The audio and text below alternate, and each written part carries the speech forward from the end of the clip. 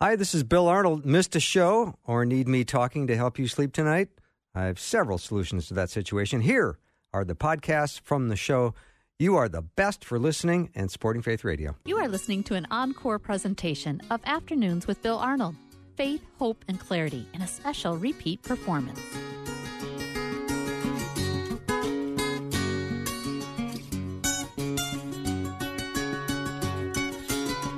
And a warm welcome to the afternoon show. I'm Bill Arnold. Thank you for spending time today with me. Maybe you listen on the podcast, so always glad to have you check things out at myfaithradio.com. Makes me very happy.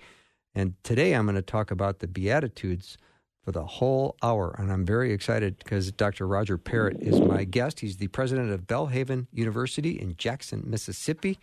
And I love Belhaven's verse of the year, which is Matthew 7, Verse 24, it says, "Anyone who listens to my teaching and follows it is wise, like a person who builds a house on solid rock." So we're going to be building a house on solid rock today, talking about the Beatitudes. Roger, welcome. Well, thank you, Bill. It's a treat to be with you. Thank you so much. I appreciate that. You sounded so sincere when you said that, too, which I really like. Well, it's really true, because I enjoyed the other times I've been with you, and I've been looking forward to being back. I know. I feel the same way. What a nice thing. It's kind of a love fest right now. I like that. So I love the Beatitudes, and I know that you've got a lot of teaching to do today, and I want to do a lot of listening and note-taking, so this is a perfect relationship between the two of us today and the listeners. You're too kind. Well, I'm so glad you started with that verse of the year, because it's been a tradition through all the years I've been a university president, which is 34, to have a verse of the year. I love that. And each year, kind of anticipating what's ahead. And every year that verse has become a surprise because God said something we didn't expect. But really wanted to focus this year on the storms that seem to be rising all around us. And we're all feeling it, whatever. It's not just higher ed, Christian higher ed. It's everywhere. And so I wanted to do something. And Jesus gives this wonderful summary of the entire Sermon on the Mount when he says, if you hear my words and do it, you are wise, like a person who builds on a rock, and you'll stand up to the tests and the storms that come. And if you hear it and don't do it, you are foolish, and of course the house will crumble. Well, the big issue is, do we hear God's word, but so often we don't do it. And so as we got into this school year, I started digging into this Sermon on the Mount with students and really discovered, for me, a fresh look at the whole thing. Well, all right. That's a great tease. Let's get into some of the meat of what you were finding. Well, this Sermon on the Mount, I think a lot of, especially again, explaining to students, they don't understand. It was probably a 2-day event, and it was over, and Jesus taught in this way that people could memorize, because they couldn't write it down, and did it in that way. And so you have Matthew, who recorded it, the tax collector recorded in this great detail, and then Luke records it as well. But he's kind of the big picture as the doctor. But when you look at the Sermon on the Mount, those 3 chapters in Matthew, I think the whole thing is summarized in the Beatitudes. Mm-hmm. And the rest of the Sermon on the Mount is just an explanation of the Beatitudes. So the Beatitudes are the sermon, and then the rest of it is kind of illustrations of how this gets lived out. Mm-hmm. And it really, to me, is pretty fascinating to see, because Jesus says, well, blessed are those who do this and those who do that. And a lot of us don't even understand what that means. And I think to be blessed in this context is to be approved. To be, Jesus says, I value you, I approve you. The things I value are the things I want you to value. And then with that, he also brings us this happiness. It's a joy. I think Christians can only have joy. It's not about doing happy things. It's right. About a settled joy in us. And then it's a congratulations. So you've got this blessed context for each of these 8 Beatitudes. So I was starting to get into that and figure out, how in the world do I explain this to students and in our chapel. And I was doing a little reading, and somewhere I saw something that said something about climbing the ladder of the Beatitudes. Now, I'd never thought of that concept before. I'd never thought about the Beatitudes really being interlinked the way they are before and how they each build on each other. So I started looking around, and I couldn't find anything that's written about the Beatitudes as a ladder concept. And if anybody's got it, please send it to me. I'd love to see it. But so we started to develop this idea of a ladder of fulfillment. And, college students are always focused on the ladder of success, but success doesn't bring anything if you're not fulfilled in Christ. And so this ladder of fulfillment, what are the steps? And as I got into this study, you realize that these steps are all interrelated, and you have to take them in order. And if you don't work through this, isn't like the Ten Commandments. Ten Commandments, we kind of pull out one and we focus on it, and this one we like, and this one we grin and bear it. Now, with the Beatitudes, it's you've got to build them on in order because each one prepares you for the next step. So the night before I'm ready to start the first chapel on this, I thought, how do I explain this to students? And I went out in the garage and I had an 8-foot ladder. And I thought, I'm going to take that thing and put it on stage. And they called our stage manager. Fortunately, we had one. So I drug this ladder out on stage, and I started talking through the Beatitudes. And on each one, I'd go up one rung of the ladder until it got kind of scary up high. But they really do build on each other in a pretty remarkable way, because you start on this first rung of the ladder. Blessed are the poor in spirit, for theirs is the kingdom of heaven. And everything in our Christian life has to start there. That the realization that we are absolutely nothing without God. We are poor in spirit. We are without anything. It's not about material things. It's about there is no spirit in us. There's nothing in us without God. But when God fills us, what he does is gives us the kingdom of heaven. So we go from this completely spiritual bankrupt to, he says, we're blessed when we understand that. In other words, we're happy, we're accepted, we're congratulated. And it's nothing we work to achieve, of course, because it's all by grace. So this kingdom of God comes to us at the first rung of the ladder. I mean, we kind of, get the whole thing right at the beginning. When you step up on that first rung of the ladder, when you're broken in spirit, you're poor in spirit, you just realize there's nothing without God, and then you step up and you get the kingdom of heaven. And then you go to the next rung of the ladder, and it says, blessed are those who mourn, for they'll be comforted. Well, why do we mourn?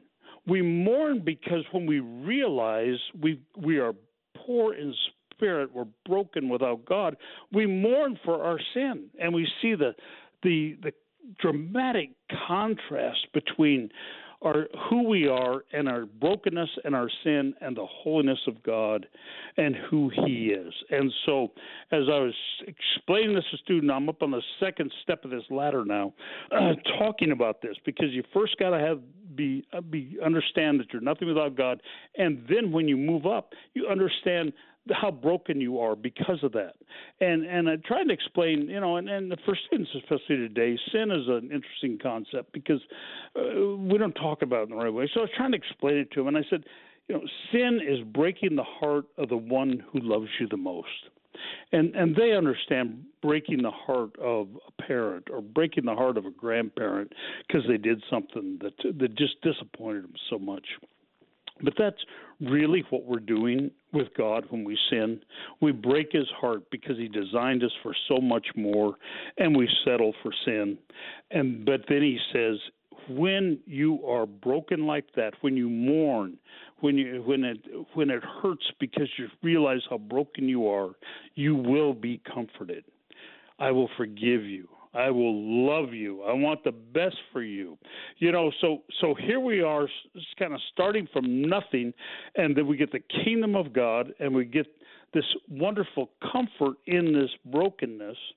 And then we move up to the next rung of the ladder, up on the third one. So it says, blessed are the humble, for they will inherit the earth. And why are we humble? Well, you can't help but be humble when on the rung 1, we see our need for God. We move up on rung 2, and we see our sin. How can we not be humble when we realize that God has forgiven us, and he's given us the kingdom of heaven, He's comforted us in our sin, and he's going to let us inherit the earth, which is eternal life, as he restores this earth. Mm-hmm. And so how can we help but be comforted? Be humble. And that's where the Christian life really takes off, because, the world values money and power, but that's all focused on pride. You can't achieve that without pride.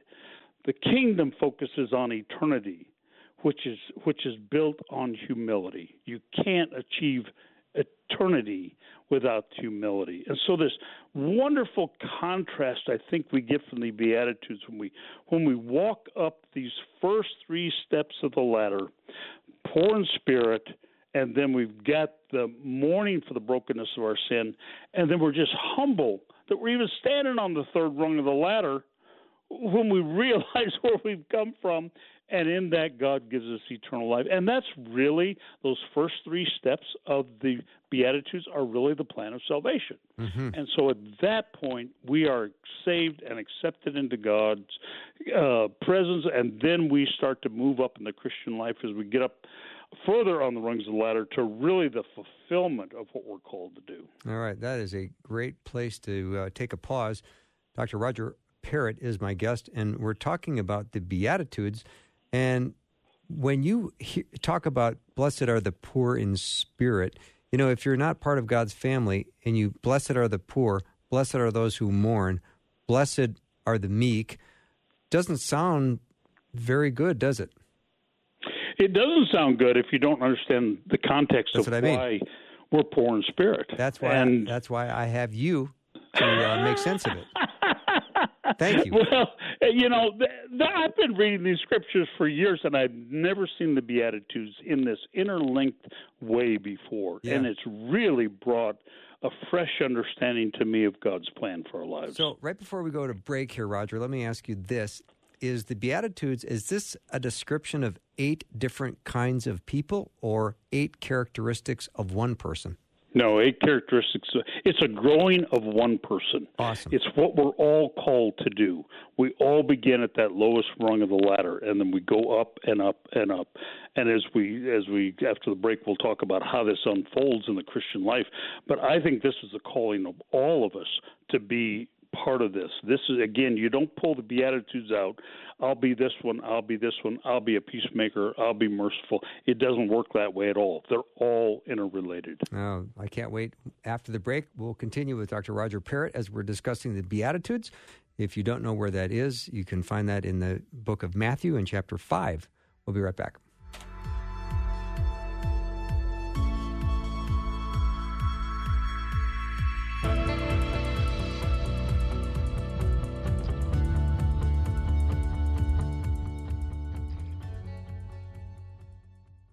The hope, truth, and help you get every day through this podcast is all made possible through support from listeners like you. We are in the middle of our spring fundraiser right now.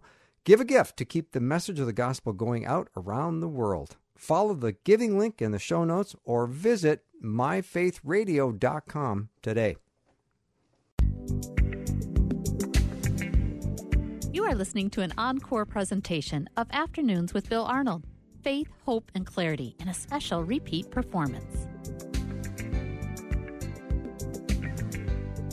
I don't know what kind of day you've had, but I'm glad you joined me. And we're talking to Dr. Roger Parrott, P-A-R-R-O-T-T. He's the president of Belhaven University in Jackson, Mississippi. He's been doing that job for 34 years, and we're talking about the Beatitudes today. We're walking through this and trying to climb the ladder of fulfillment. And Roger, you really laid the foundation well. Those first 3 verses bring you to a place of spiritual bankruptcy. Blessed are the poor in spirit, right? You will be comforted if you arrive at that place. And when you are humble, you understand your place. Exactly. And those first 3 steps really prepare us for the unleashing of God's strength and power and grace in our lives. And but I think too many Christians stop there.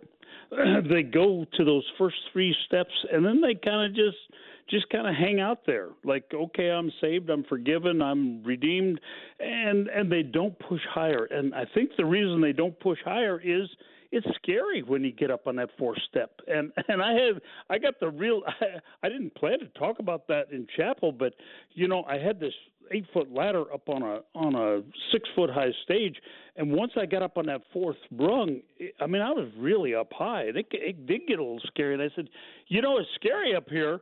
And I said, and that's what the Christian life is, because the next one says, blessed are those who hunger and thirst for righteousness, for they will be filled. Yeah. And so now we're looking to the living out of the Christian life when we get on that 4th rung. Yeah. And I think where a lot of people get off on this wrong place in this one is it says, blessed are those who hunger and thirst for righteousness, not blessed are those who are righteous. And so if you're waiting till you are righteous so you can go higher, you're never going to go any place. It's the wanting to. It's the desire. And, it's kind of like, I want to eat healthy. I really do. I really try, and then I don't. And sometimes. But I love that Ben & Jerry's ice cream. So, but the wanting to, as long as I want to, I'm going to advance in more healthy eating. As long as you want righteousness, even though you don't do it perfectly all the time, Jesus promises you will be filled. I'll bring righteousness into your life as long as you want it. And that's what draws us to God. And I think there are too many people who they're satisfied with those first 3 steps, and then after that they're kind of plotting how to not be so righteous. Yeah. And then their lives get all messed up, and they don't understand. Well, I tried to be a Christian, it didn't work out.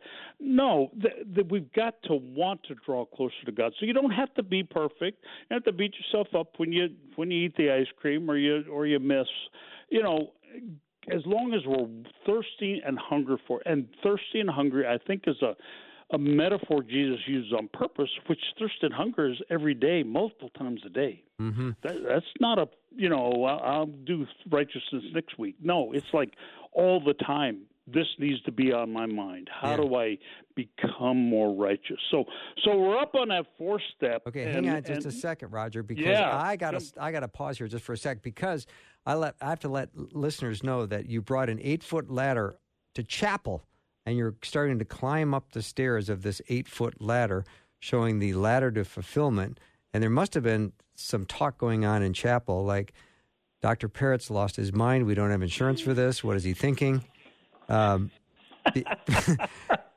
they were getting nervous for me. And I had several start to head toward the platform trying to hold the ladder for me, which is great. Yeah. And I've never preached on a ladder in my life. Yeah. This is a new one. I'm getting nervous just hearing this story, just so you know.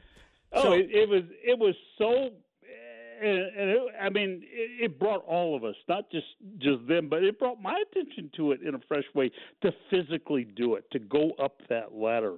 And so we're in chapel, and we're up got to the 4th rung. And again, I was only up there for a second because I said, that's going to be next week.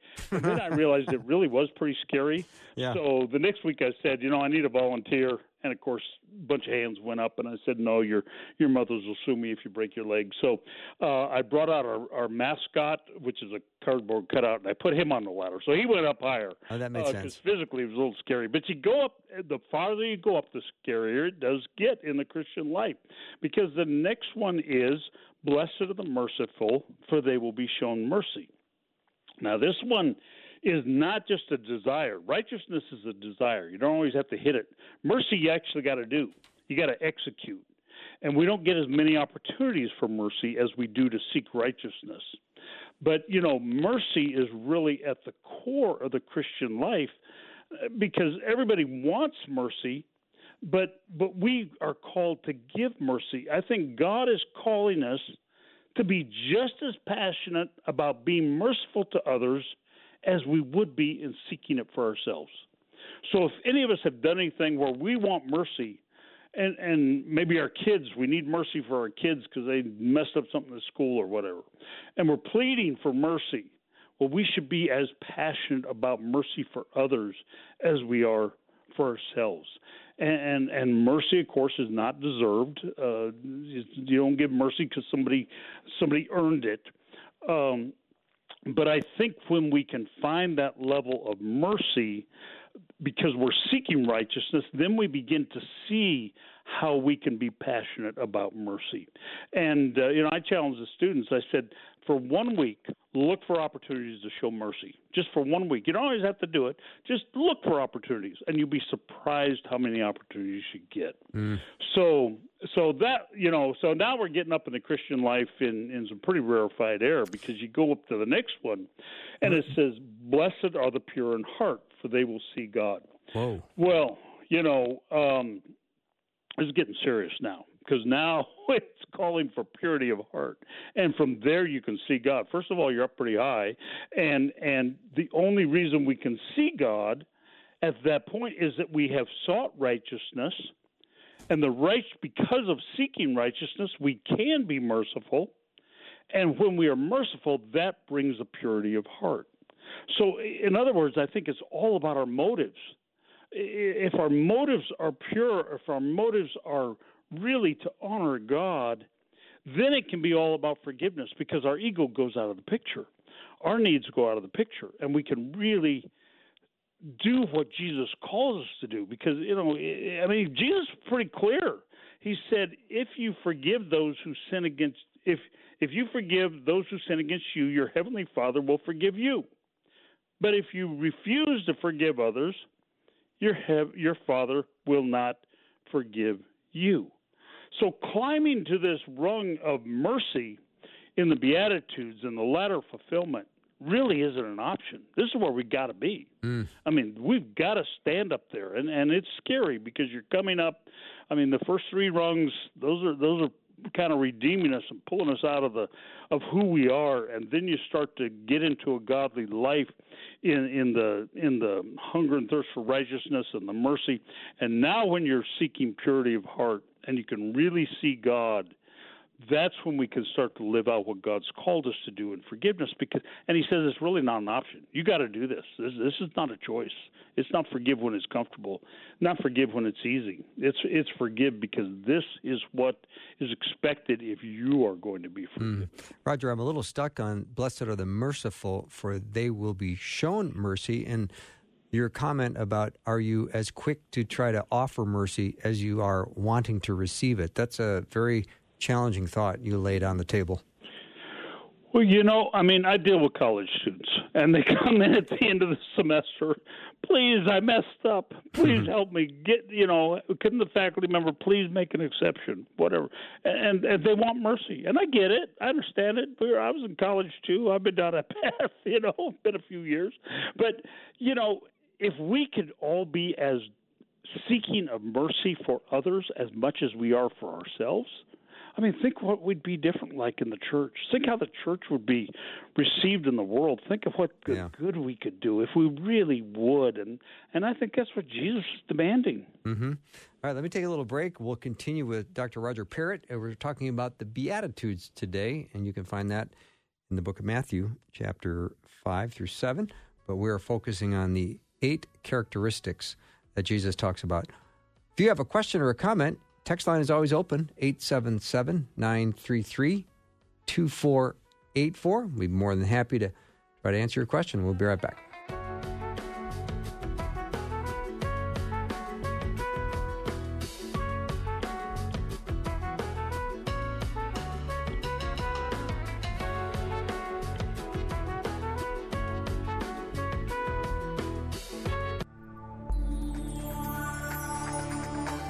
You are listening to an encore presentation of Afternoons with Bill Arnold. Faith, hope, and clarity in a special repeat performance. Drive time, let's get it started.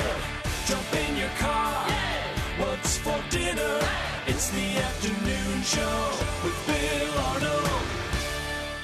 If you just joined me, my guest loves God's Word, and it shows. Dr. Roger Parrott is my guest. He is the president at Belhaven University in Jackson, Mississippi. We're talking about the Beatitudes, and the verse of the year at Belhaven is, anyone who listens to my teaching and follows it is wise, like a person who builds a house on solid rock. That's the verse of the year. And Roger, you're doing such a great job of taking the Sermon on the Mount and putting it into segments and context and giving us so much great counsel and wisdom on this passage. So thank you for doing that. Before we move on, though, let me just go back to the third one. Blessed are the humble. In the NIV, it says, blessed are the meek. And I think every time people hear the word meek, they don't know quite what that means. Yeah, they really don't. I think that's a very misunderstood word, which is why I use humble instead. I think it's just probably a clearer translation. But I think it comes back to this issue of pride. If pride is the center of your life, you don't come across as meek or humble. And if service, if humility is the center of your life, then you do.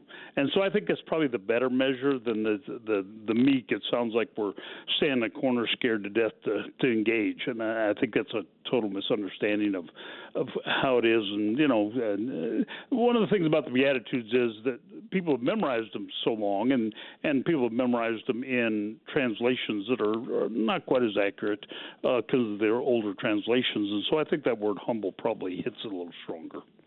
All right, so Jesus is saying these words, and I'm hearing him say, blessed are the pure in heart, for they will see God. If I'm in the audience that day, what do I understand that to mean? I think it probably scares you to death. Yeah, at the same time excites you. Because how do you be pure in heart? And you realize you can't be. So there's this call to a level of living that you didn't even think was possible. And so, the kind of the first three rungs of this ladder kind of redeem us, and the next three rungs of the ladder prepare us. And when you get that purity in heart, that doesn't mean you are perfect, but there's a purity of heart because you are seeking righteousness and because you're merciful. Then your assumptions about other people's motives fall away, and that's what we're trying to get to. Is where do you start being kind to everybody in your heart rather than judgmental and harsh and wanting to control. Yeah. Which really puts us onto the next rung of the ladder, which is blessed are the peacemakers. Yeah, and before we jump there, Roger, just because I know a lot of people climbed in their car and they're going, whoa, what are these Beatitudes again? So let's just, for a quick review, we can make this 60 seconds. The first three are the rescue redemption part. Right. And blessed are the poor in spirit, for theirs is the kingdom of heaven. Blessed are those who mourn, because when you are broken and poor in spirit, you will mourn and be comforted. And blessed are the humble, for they will inherit the earth. And that's the rescue phase. Right. And then the next three are what again? The next three are then preparing us for Christian service, which is hunger and thirst for righteousness. That we don't have to be righteous, but we have to want it. We have to keep working toward it. And then be merciful, because you'll be shown mercy. The only way you can be merciful is to want righteousness, so you see the need for mercy in other people, even when they don't deserve it. And then that brings us to this purity of heart, which we have once we start to show mercy in the way God shows mercy to us. And then at that point, we start to see God and start to see the world through God's eyes. And then that opens up, the next critical step of this ladder to be a peacemaker. Okay. So let's talk about being peacemakers. So we're going up to rung number 7, and if you've ever been on an 8-foot ladder, don't stand there; it's not safe. So it's pretty scary on rung 7, unless you're hanging on to something. So you better hang on to the Lord at that point. But blessed are the peacemakers, for they will be called the children of God. So if we want to be an extension of who God is, be His children, be part of His family, represent Him, do things in His name, we're to be a peacemaker. That's what this is all about, is to be a peacemaker. And peacemakers are the people who change the world, whether that be in for a country, between countries, or in a country, or a business, or a church, or their own family. It's the peacemakers who make the difference. But is risky that high up on the ladder? You got to check those motives first, which is, I think, is why we go through these steps of seeking righteousness and mercy and pure in heart. Because if our motives are not pure and trying to be a peacemaker, we're not going to be. But when we can get those motives pure, then we're about not making conflict. And part of peacemaking is just not making conflict. But too often we go around and we make conflict. So peacemaking is avoiding that, but it's bringing people together, not dividing people. Mm-hmm. And in my work at the university, we're always looking at what brings people together instead of what divides. And some people like this, sororities and fraternities, but we don't do them because the reason I don't like them is because they divide. They don't bring people together. And sure, they do lots of good things and all that kind of stuff, and I understand that, but there are also big problems with them. But they divide. I don't want to be part of the things that divide. I want to be part of the things that unite people together. And so I think when we get to this level of peacemaking, it really pulls on us to avoid the temptation to define other people's motives. Because a lot of what causes conflict is we're assigning or assuming motives in others that may or may not be true. And when we do, it divides us. It makes us confrontational. It pulls us apart. And Jesus is calling us to a level of peacemaking that represents him as children of God. So we have to be a peacemaker in the way Jesus would want to be a peacemaker if we're going to be part of his family. And again, you can't do that. You can't just. That's why the Beatitudes to me are so interesting, because they're so interlinked. You can't just pull this one out and say, well, I'm going to be a peacemaker. It doesn't work that way. You have got to go up each rung of the ladder in order to have the purity of heart so you really can be a peacemaker. And I think much of what puts us in conflict is trivial. And if Christians would get rid of all that stuff and be peacemakers, we would have an influence across the world that we couldn't imagine. But it's only safe to be that kind of a peacemaker if you're seeking righteousness, if you've embraced mercy, if you're pure in heart. But even with that, you're still going to be misunderstood, which is the top rung of the ladder. And don't definitely stand on the top of an 8-foot ladder. There's nothing to hang on to of the Lord. But the top of the ladder says, the last of these Beatitudes says, blessed are those who are persecuted because of righteousness, for theirs is the kingdom of heaven. So you work your Christian life all the way up to get to the very pinnacle of the top, and what comes? Persecution. Persecution because of righteousness, because you're standing for mercy, because you're standing for purity of heart, you're going to be persecuted. And on the top of the ladder, you are very vulnerable. A little wind will blow you off. A little shake will blow you off or knock you off.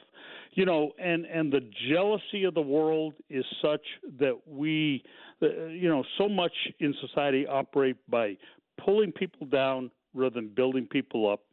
So when you're standing on top of the ladder, you're going to be persecuted, not for who you are, but because you're standing for a purity of in God's eyes. And I think so often, especially, and there's a kind of a trend in the church now. Oh, I'm so persecuted because I'm a Christian and this and that. Well, if you haven't gone through these rungs of the ladder, you haven't gotten there yet.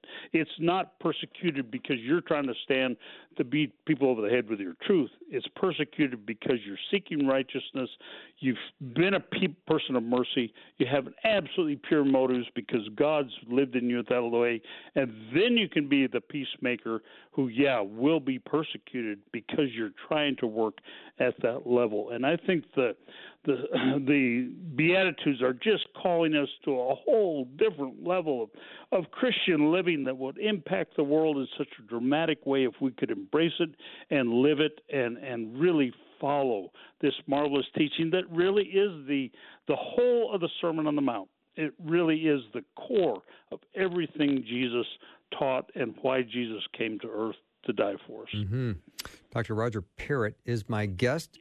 president at Belhaven University in Jackson, Mississippi. And also, as he's teaching about the Beatitudes, he's also learning a lot about ladder safety, which is always helpful. When we go back to peacemaker, Roger, it sounds active, not passive.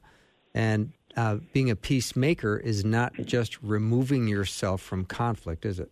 That is such an important point. Yes, I'm so glad you emphasized that, because it is active, and it's engaging with the world, and again, doing it in the name of God. So when we mess up in peacemaking, it's not our name; it's on reputation. It's God's name we're putting on reputation.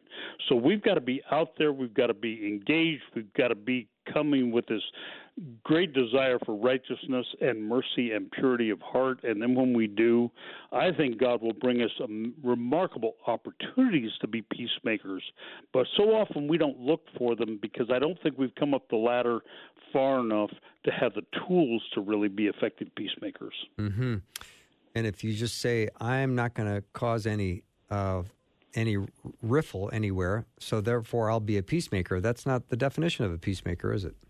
No, it really is not, and not at all. And that really brings to the payoff of the whole Sermon on the Mount, which is the next verse. And the next verse says, "You are the salt of the earth. You're the light of the world." And he goes on to explain that, which is fascinating. If we have time, we can talk about it a little bit here. But he says, "You are the salt of the earth." That means you are right now, wherever you are in your Christian life, you are the salt of the earth. It's not get prepared, someday you'll be the salt of the earth. No, right now you are, and you're in the world. You are in this world to be salt, to be light. And so, yes, peacemaking, your point is so right on, Bill. It's not just I'm going to just be meek. I'm just going to pull back. I'm not going to engage. I'm just going to be quiet on the sidelines. That's not peacemaking. That's not what God's calling us to. Yeah. So you get to this top rung, Roger, and blessed are those who are persecuted because of righteousness, for theirs is the kingdom of God. And that is the place where you are at greatest risk, and you are going to be attacked, and you're going to have limited stability in the world, but you will have the support of Christ when you're in that position always. Absolutely. And I think the way to think about it is think about standing on top of a ladder and how absolutely at risk you are. If you're not hanging on tight to God at that point, that's the only thing to hang on to, because you can't even hang on to the ladder. You just got to hang on to the Lord. And that's where God can use us the most. Mm-hmm. So good. Dr. Roger Parrott's my guest. We're talking about the Beatitudes. We'll take a break. We'll come back and continue with him in just a minute.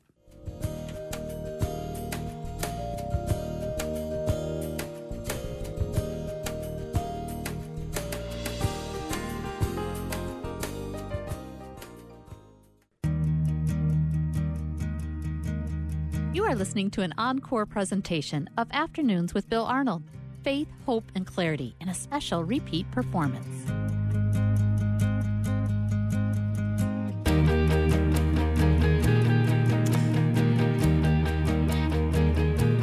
I am back with Dr. Roger Parrott, and we're talking about the Beatitudes, and this is such a great discussion. If you've missed any of this, Roger's done a beautiful job of laying this out. Definitely hear it from the beginning at myfaithradio.com. Roger, now as I look at verse 13, I love you are the salt of the earth. That's very empowering, and I love that. But then it goes on to say, but if the salt loses its saltiness, how can it be made salty again? It's no longer good for anything except to be thrown out and trampled underfoot. I would think there's going to be believers listening that go, uh-oh, is that me? Yeah, it could be.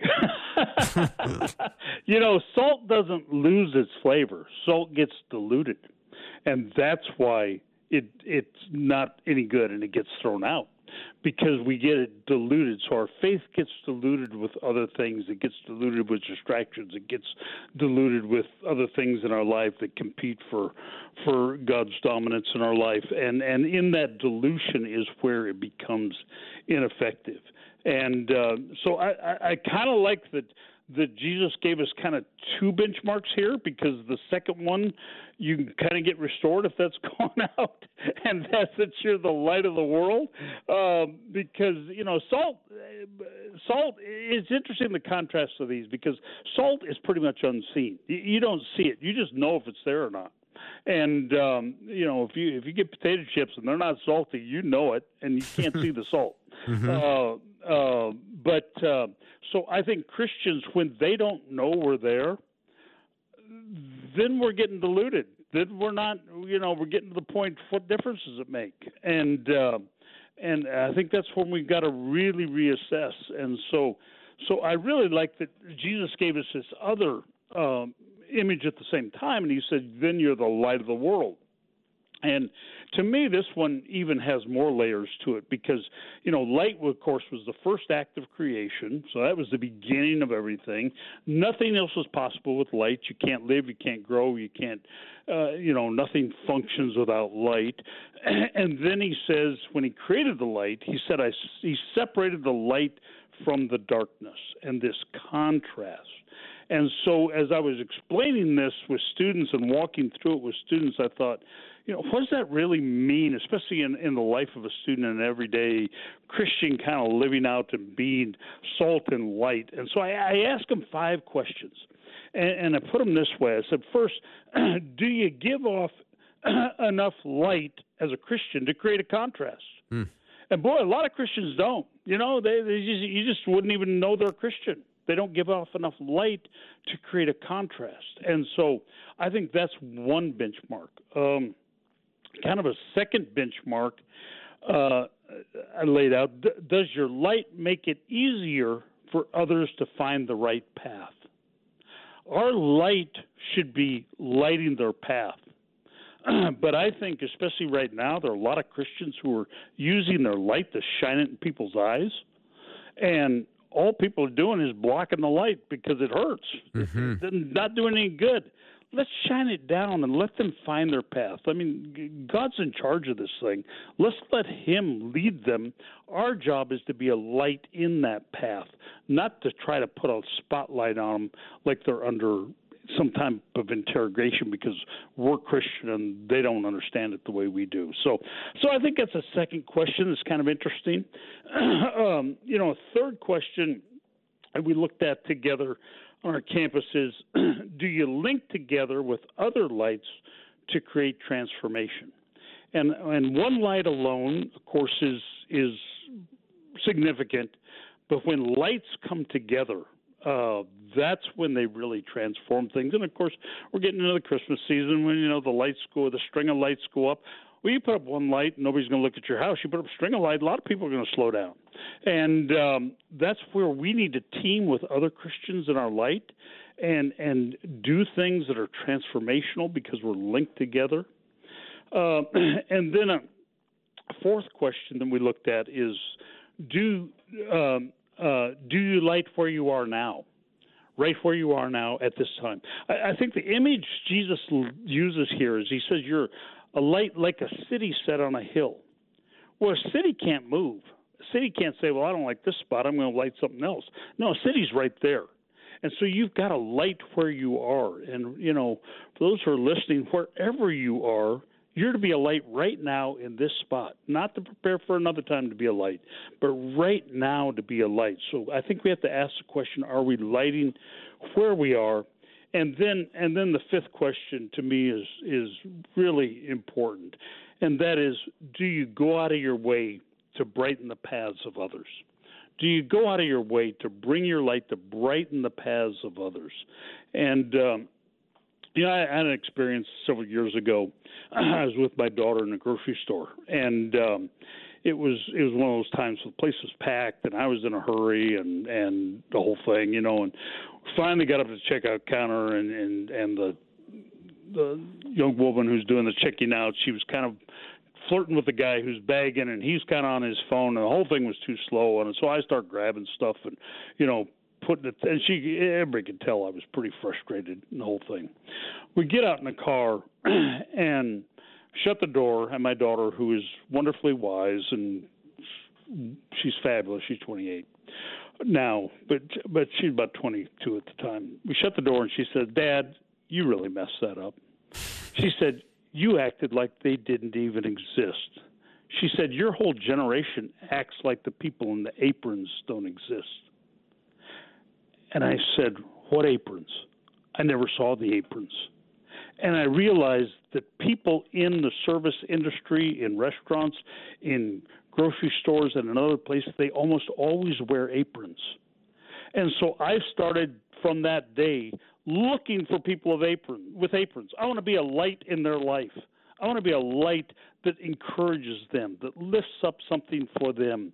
And so I try to go out of my way for the people in the aprons. And this is a guy who didn't even realize they had aprons on, the people who serve so many of us. And so I think that, to me, is a really important question. Do we go out of our way to brighten the path of others? So many in the Christian life, well, yeah, we'll show them the light if they happen to bump into us, but we're not going out looking for finding ways to brighten the lives of others. And so, this whole salt and light image is kind of the capstone of the Beatitudes, but then it leads to one more, which is the big payoff. And this is the big payoff of the whole thing.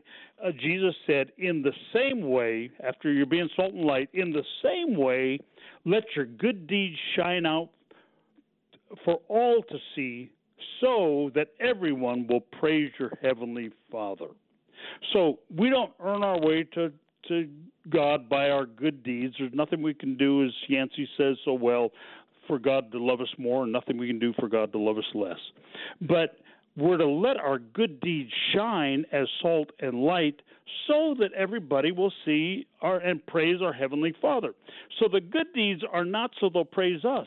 The good deeds are so people will find God. And that's the purpose for climbing this ladder of fulfillment, to get to the point that we really can be salt and light, and that our good deeds will show, so that people will see God in us and be brought to God. And to me, this whole image of up this ladder of fulfillment for the purpose, for the calling, for the reach of being salt and light so people will see God is really an incredible way to look at the Christian life.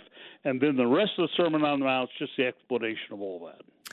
Roger, it's really a great illustration of faith, because I was talking to a friend of mine because I was going to go up on my roof on Saturday and measure something. And I said to him, I called him, I had the ladder up against my house, and I called him, I said, "Do you ever go up on your roof?" He goes, "Oh, no, I don't go up on my roof." Exactly. And I said, "All right, that settles it. I'm not going up on my roof either." He goes, "You slip in your bathroom and people feel sorry for you. But if you fall off a ladder, they go, 'What was you doing on a ladder?'"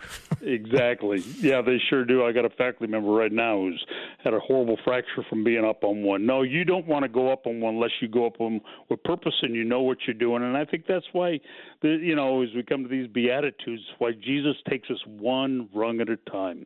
I mean, somebody who's experienced with a ladder, they know how to go right up and down. I had my house re-roofed not too long ago. They just go up and down that ladder like it's nothing. But they have years of experience on it. And I think that's why Jesus says one at a time.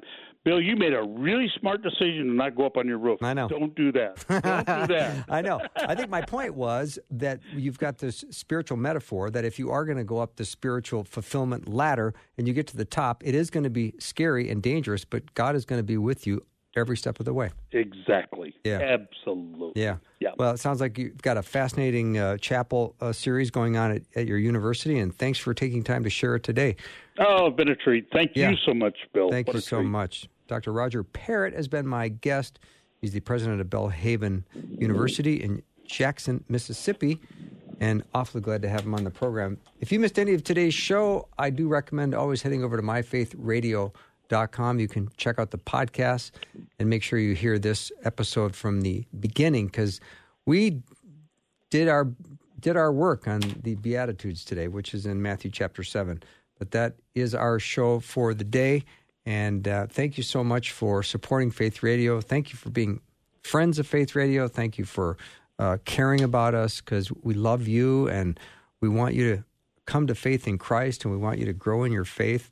And we want you to come here every day to understand more of what God's Word teaches, and that you will grow to know Him more deeply and love Him more and that you can go out and be salt and light in a very broken and troubled world. And you can then share your joy and your hope that you have in Christ with others, and you can light their path and show them the way to the cross and the resurrected Savior. Have a great night, everyone. I will see you tomorrow.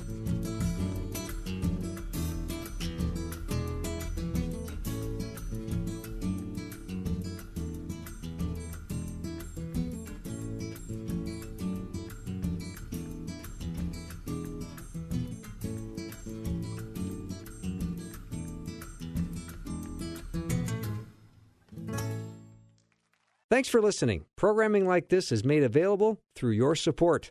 Information available at myfaithradio.com.